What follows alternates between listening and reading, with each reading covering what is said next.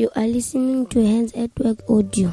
On October 11th, 2014, George Snyman spoke at Abundant Life Church in Hibbing, Minnesota. He spoke about justice, truth, and love. We've reposted this recording thanks to Abundant Life Church. We are many, many different cultures coming together. We live in community. We are passionate about Christ, and we are deeply challenged to, in a time like this, to reach out to those who've got totally no hope and to say, we're going to reach out to them. The whole movement started at the height of the AIDS pandemic, when tens and thousands of young people died every day in shame and in stigmatization. And they left behind just a huge wave of orphans who lived in shame and with no hope to this day. This month, there will be 180,000 new orphans in Africa. So we are just a small group of very ordinary people, diverse skills and diverse cultures, who drew a line in the sand and who said, as followers of Christ, we cannot turn our backs on this pain. It goes in the face of the message we received. To put it simply, I can quote Job 5:16 in my own words. It is time to live it, so that the poor have hope and injustice shuts its mouth. I want to tell you as an introduction, friends, if you don't get a righteous anger in your spirit when you see something injustice, the heart of God is not in you. I become so angry when I see injustice in this world. I get so angry when there's injustice in a generation where God said, I hate injustice. I am a God who loves righteousness and justice. That's the gospel of Christ. Righteousness is our relationship with God. Justice is our relationship with our neighbor. And together it makes the cross. And if you take one of them away, you misrepresent your Father. There is not a thing like, but they love justice, we are called to evangelize. You cannot evangelize without a heart of justice. You cannot. It's not just misrepresenting our God. It is disgracing Him in that sense. Because He's saying, I care. I care about people. Like I care about you. We need to understand our God's heart. In Psalm 68 verse 5 it says, the father or the fatherless. David, the man after God's own heart, said, I'll summarize God to you in one sentence. He's the father or the fatherless. He's the husband or the champion or the widow. That is God on His holy habitation. Say the man after God's own heart. In another psalm, I think in 89:15, it said, God's throne is established. Wow, that's big words, guys. God's throne is established on righteousness and justice. So we know we've got a righteousness and justice God. But tonight, I want to speak to you about missions. And I want to make a suggestion that the foundation of missions is love. It's love.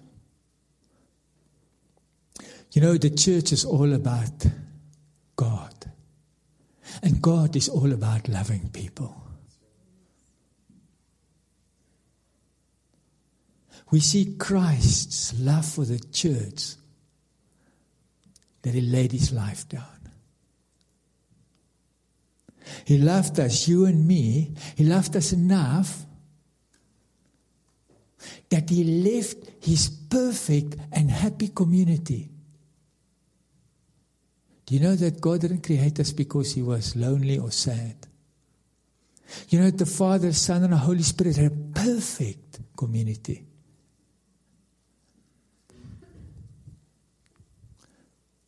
But that community saw you and me in a hole. And they said, we've got to do something. Because that's the very nature of the Trinity God. And Jesus said, I will go and jump in that hole. I will go knowing that the very one who held the stars in his hand, you know, Hebrews say he created the universe. You know that he held the stars in his hand and he went like this. Imagine. Then he said, that's your name, that's your name, that's your... And he said, Dad, do you think they will love it? That's you. I was lying in a hut in Mozambique recently. I slept with a widow and 3 orphans. They had no roof, nothing. And I was lying on the stones, staring up in the heavens. This incredible display. You guys don't know the stars. You've got too much electricity. I'm telling you. Your comfort is robbing you from the kingdom of God in many ways. You come to Africa, the stars are in your face. You go to the villages, the whole universe. You feel like you get swallowed up in it. And I look at that and I'm thinking, my older brother, he went like this. Whoo. How sad.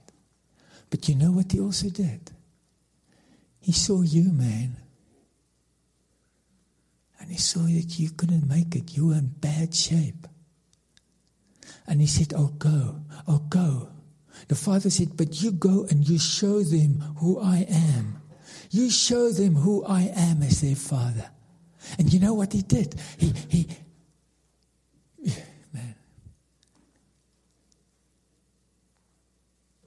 took a teenage girl, unmarried, from an obscure village. He was born in disgrace. He grew up as a young boy. Everybody knew he was an illegitimate child. His mother was pregnant as a teenager. As if that wasn't enough, she publicly confessed that her fiancé wasn't even the father. Hello? You ever thought about that? That's your Savior. He was born in straw and dung. I tell you what, the people didn't want him in Bethlehem because they saw unmarried teenage girl pregnant. That's my belief. They gave her one look and said, we are full. No place for you.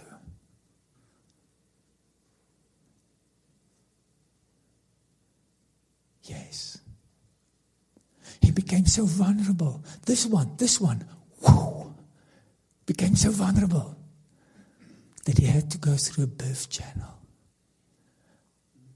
He had to drink from his mother's breast or he would have died of hunger. That's how vulnerable he became. Let the weak say, I am strong. It's not cheap words. The one who created the universe had to learn from his dad how to tie his shoes.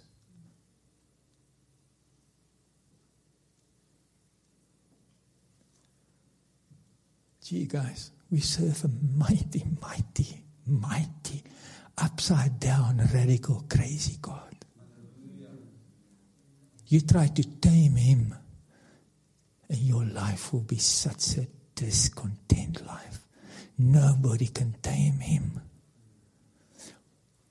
He was born like that because he was screaming a message to us. He was saying to us, guys, get this picture, get it clear. I love the poor. You want to find me? Go the wrong way of the railway line. You'll catch me there. You know, Jesus, the size, was a refugee in Africa. Next time you look at refugees on the TV, my friend, your Savior was one of them.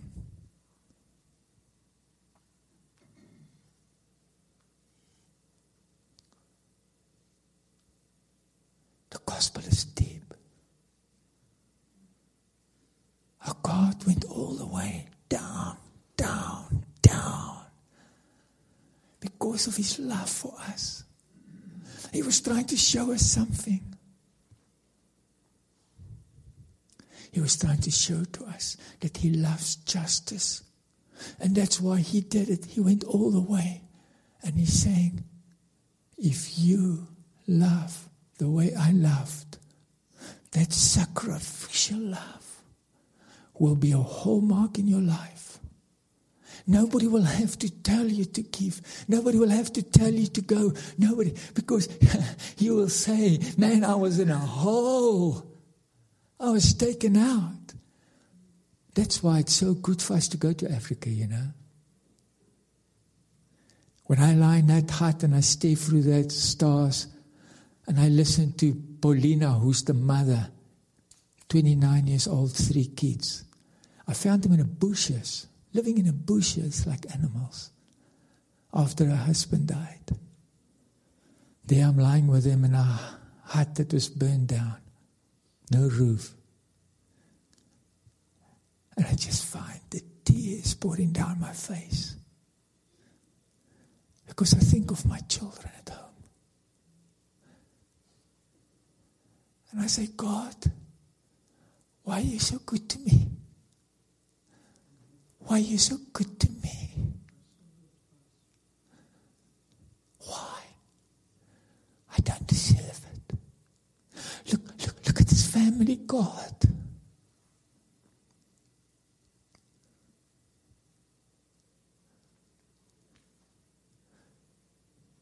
You see, it's in moments like that that you understand a glimpse of grace. It's moments like that where your life comes into perspective. It's in moments like that when you realize you'll do anything to help Paulina and her 3 children. Because why am I out of the hole? Why am I so abundantly blessed? Is it because I'm smart? Or is it just because of the place where I was born? And the time when I was born? And in the family where I was born? And then when Christ took me there and He washed me, and I understand that, it changed everything.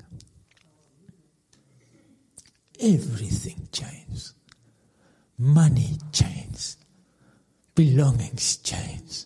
It becomes insignificant and small. I stood in an island called Korea, just outside Senegal, Dakar, East Africa. I stood in an island. And they took me through a passage. And I came to a door. And the door opened up. And I walked and I went, whoa! Because just outside this door was a cliff of hundreds of feet down and a roaring ocean. And they told me that was the door of no return. And I turned around and I went back, and there were 2 dungeons, pitch dark inside, pitch dark. And they said, the colonial days, the men will come on horses and they will hit the villages when the sun comes up. And they hit that villages completely unexpected. 2 hours later, the men were chained, the women were tied, and the children were whipped as they chased them towards this village. And they will take their families into that island. And they will take all the men and they'll throw them into one dungeon. And they will lock them up. And all the women and children will be thrown into another dungeon. And be locked up for 3 months.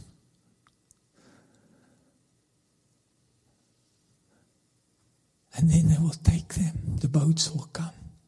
And they will anchor there at the door of no return.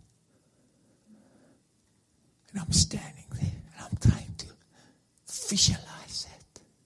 I'm trying to see my own family and that. And they had an official policy that a man and a woman will always go to different continents. That morning, when they raided that village, was the last time the fathers and the mothers and the children were together. Systematically, they were separated and sent to different continents to be slaves. And they will go down that aisle and the door will open. And that's why it's called the door of no return. Because once you step through there on the boat, it's over.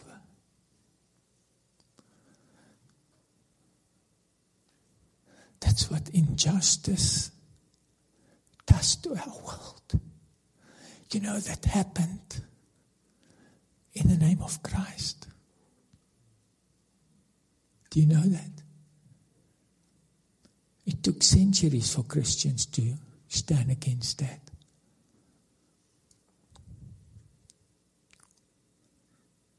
Why am I telling you that? Because today there are 180,000 orphans a month growing up with no understanding that there can be a God of hope, not knowing what it means to have a dad. Grandmothers with 15 orphans, living alone in huts, no social structure, no police, no nothing. I stayed in a village 3 weeks ago in Zambia. And I sat around a fire with a grandmother and 3 orphans. And as it got dark, I realized they had nothing to eat. Nothing. And it was dark. No electricity, no water, no food. As an adult man, I sat there and I could feel how my throat choked up.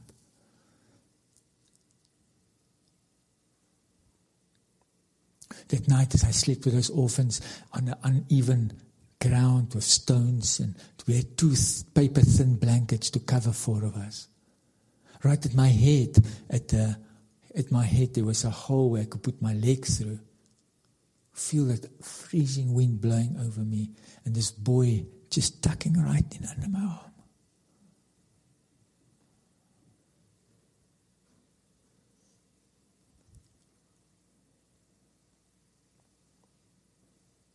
Justice is truth in action, driven by love. We need another generation to bring hope to this orphan generation we have right now. People say to me, George, there are better ways for me to use my money and my time than go to Africa. I've got a bright future. I've got many other ways to develop it and use my time and my money. Friends, sacrificial love has got nothing to do with those who deserve it. You've got to get it with me. God didn't love us because we deserved it. He loved us because we did not deserve it. He chose to love us in spite of the fact that we did not deserve to be loved.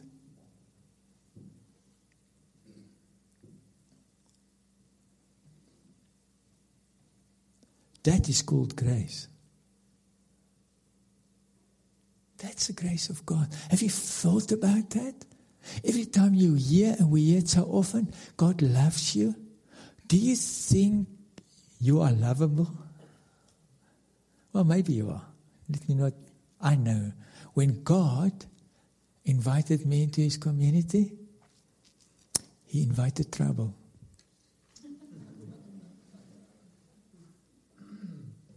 I'm serious. I'm bad news in many ways. God didn't choose the best.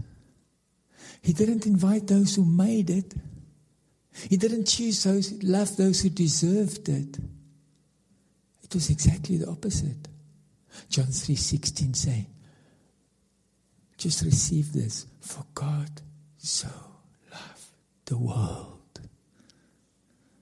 Because that's who your dad is.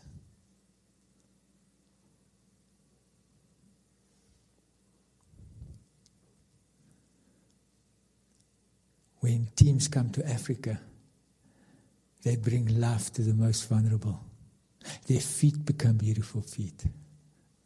They display sacrificial life. They release a fragrance of worship unto the living God as they walk on the dusty roads of Africa, and they choose that time where they could have maybe made money, or they could have promoted a career or whatever. They chose to say, no, I know I could have done this, but I choose to do this. And I know your name. I know your name. A nuclear scientist from Chicago came to Africa last year for the first time. I tried my best to tell him he's not going to come and build something and take photos and everything, but he still came to do that. And he ended up in Swaziland, in a village. And he just wanted to fix everything and work. You know how you guys do it, right? Yes. But there he was. And he was trying to fix a pipe of water. And as he stood there by his story, a young boy came and he stood next to him. And the boy said to him, will you be my dad while you're here? This guy's big. And he tells me the story in Chicago. And the tears poured down his face. And his wife said, this man has changed completely. He's a new creation. And he stands there and he talks to me and he said, George, I went to Africa to go and fix things. But God took me there to meet my son. I've got a son in Africa.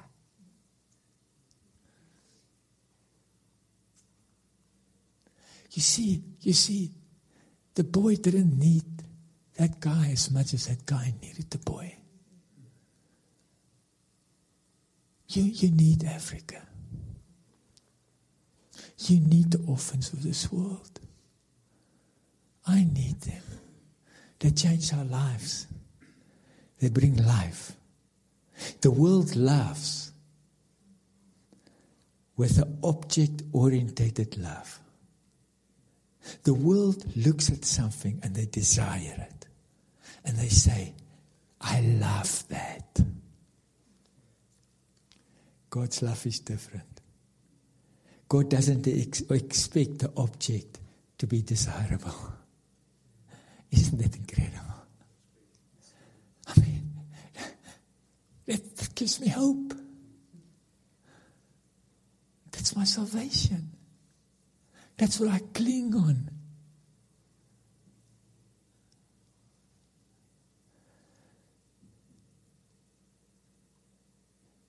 And because of that, friends, we are compelled to go. Not because God said in the Great Commission, go.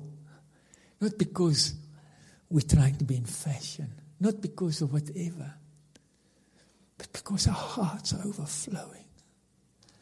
It's like a fountain of love pouring out.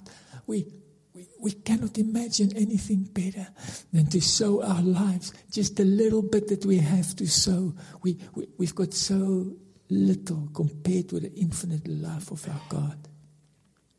But we can have His life. We can have His life. All of us, teachers, social workers, pastors, all of us, we can become missional. Because it just means to be like our dad. That's all it means.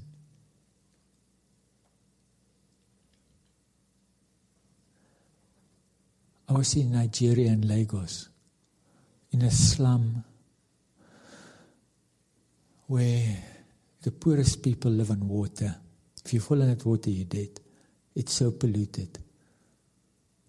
There, Houses is about from here to the pulpit, and about this wide. Then it's a mother and 4 or 5 children living in the water, walking on a plank this wide, maybe from here to the car park to get there. You should have seen me on that thing the first time. The whole village was screaming, and this white guy, and I was praying, and in languages I never knew I could pray, just not to fall in the water. But I walked in that slum area, and we were walking in a road, and I saw old women sitting. Now, I don't know how to explain it, but there are 18 million people in Lagos, and it's a very small place. People are in your face, hundreds and thousands all the time. And I'm walking in this road, and I see this old woman, just totally worn down, sitting in a gutter.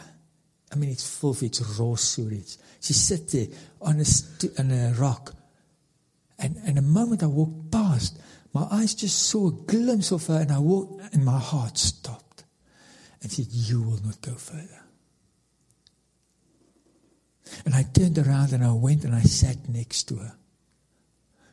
And suddenly I just see feet going past people. And here's this broken woman.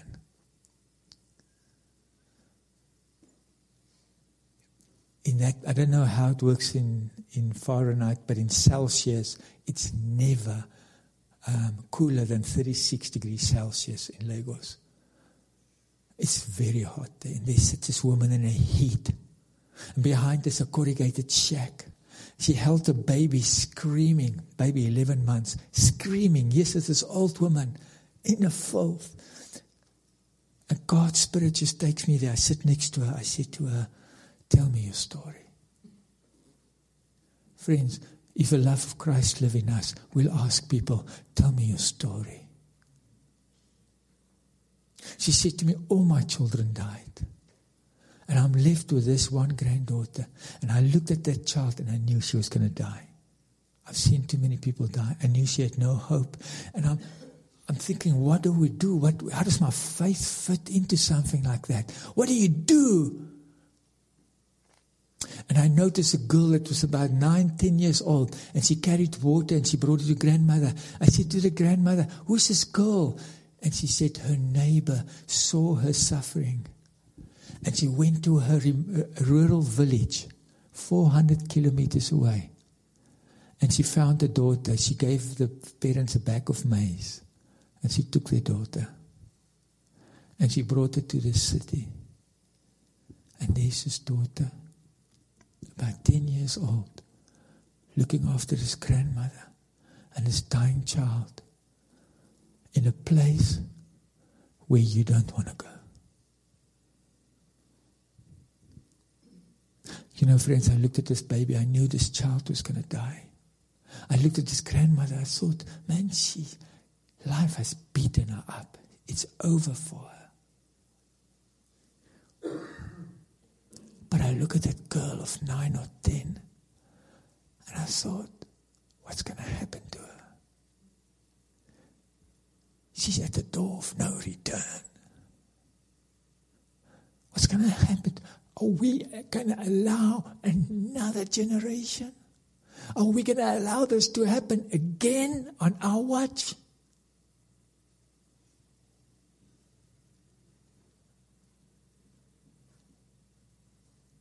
How can that girl ever believe that there can be a God of love?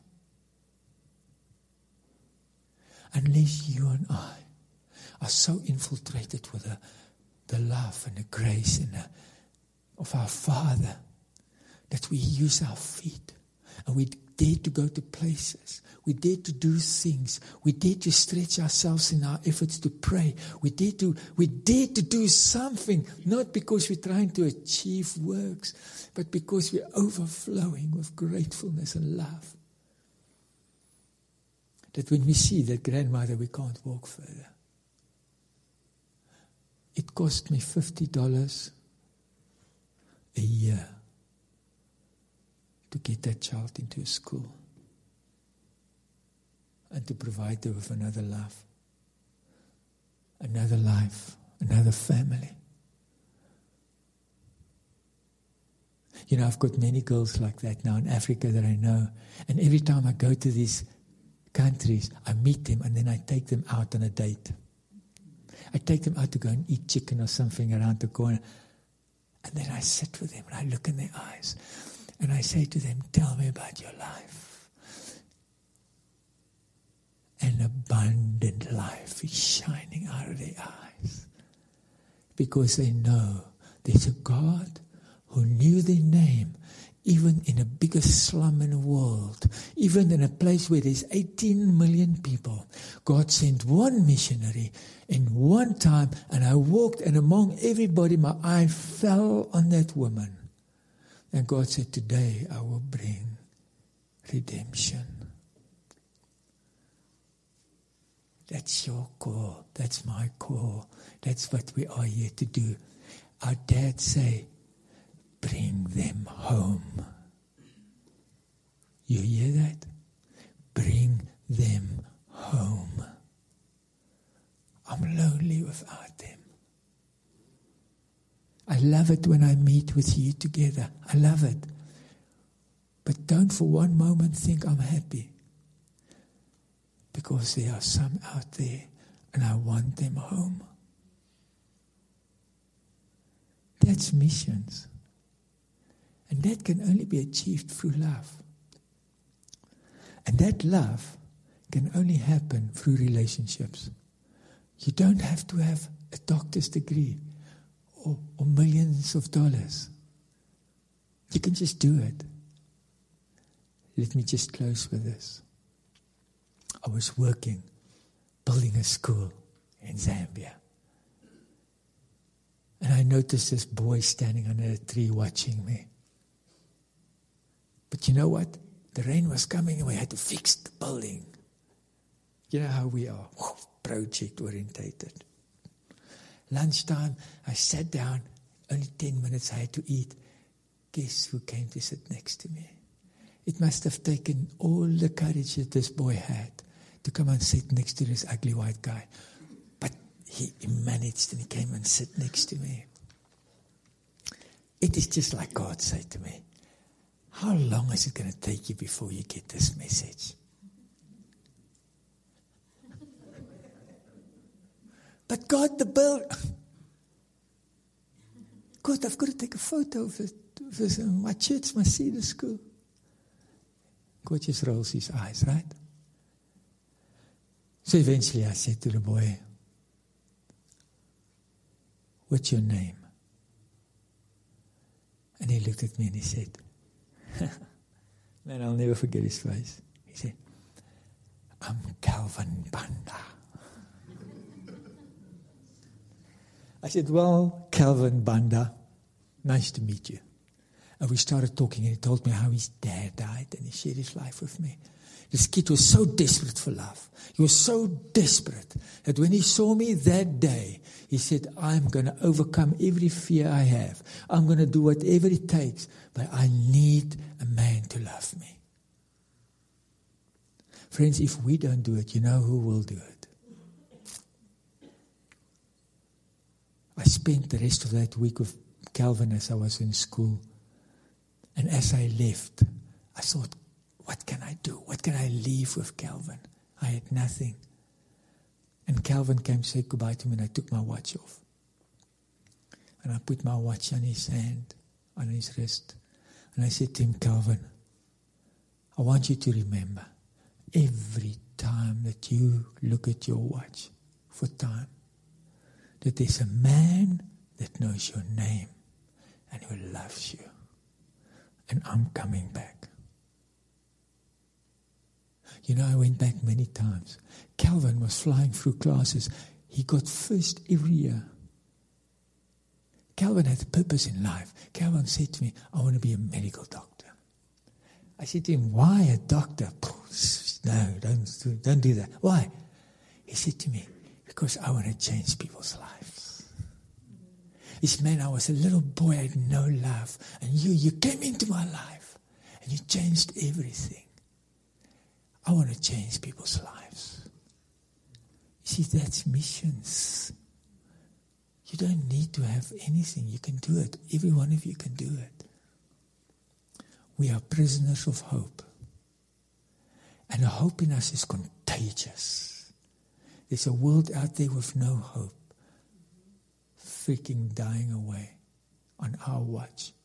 And it's not good enough. We can reach out. We can have beautiful feet. We can bring hope. And we can see change. And our Father can say, bring them home. Abundant life. Bring them home. Let's pray.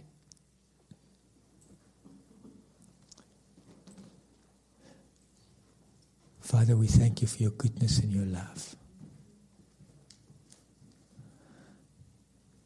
I pray that every seed that you've sown in our hearts today will fall on fertile ground. It will not be robbed. I pray in this audience, Lord, if there's anybody here that don't know that Father I spoke about, that they will not walk out of this building before they meet that Father. If there's anybody like that here, please come and speak to me.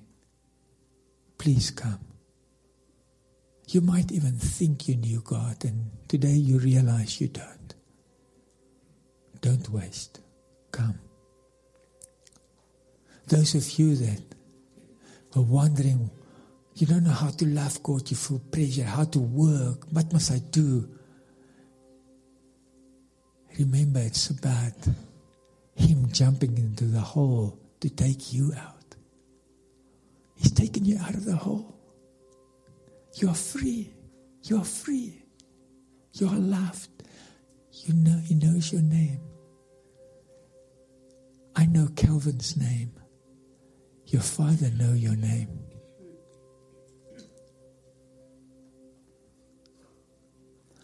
And those of you that maybe today your heart is beating in your throat because you know for long God has set you apart. For something specific. God has set all of us apart. But sometimes He takes us out of our environment to do something. We heard today, dream big. Friends, I had nothing. If you hear my story, I was nothing. I was rubbish. I really was. I really, really was. If God spares my life, I'm going to reach 100,000 children. Not just 100,000 children, but 100,000 children that have got no hope in this world, who today cannot believe there's somebody that will care to know their name. I'm going to do it. You watch. I'm going to do it.